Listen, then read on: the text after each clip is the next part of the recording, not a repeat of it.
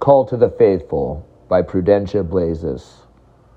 Tamriel cringes in pain beneath the heels of armies that bruise her face. Arrows rend Kinnereth's holy gales, and all the divines sadly shake their heads as their commands are stifled by the drums of war.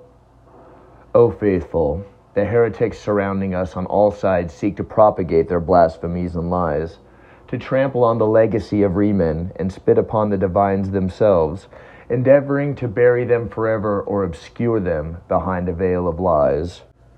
We true servants of the divines know these profane foes. These misguided alliances cannot and shall not prevail. Akatosh, invincible and eternal, will not forsake us if we only show our devotion. If we only stand up when so many have been beaten down before us. If we cry out against the flood of pretenders and their cruel masters. We are called now, brothers and sisters, to silence the dissenters and Daedric thralls that surround us. We are roused by Akatosh's mighty roar and must not stand by as the Golden Hill shakes in resonating rage.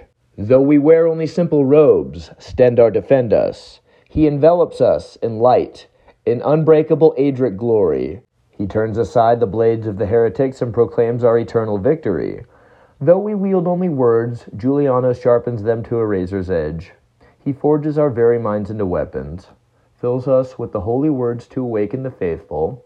Though we may feel weak and afraid, Akatosh's mighty voice commands us forward, and we know that we will be conquering heroes, that we will set the empire right by his command.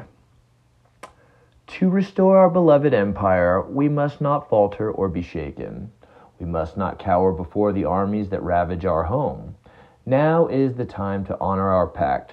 Consecrated by his mighty blood, we are not abandoned. No, we have been granted a sacred moment in which to prove our unwavering devotion, to stand against the tides of evil that erode our shores.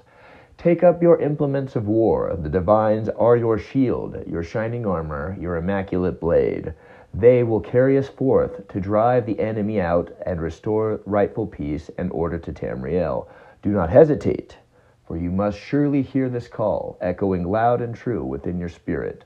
Clothe yourself in faith and do as the divines command.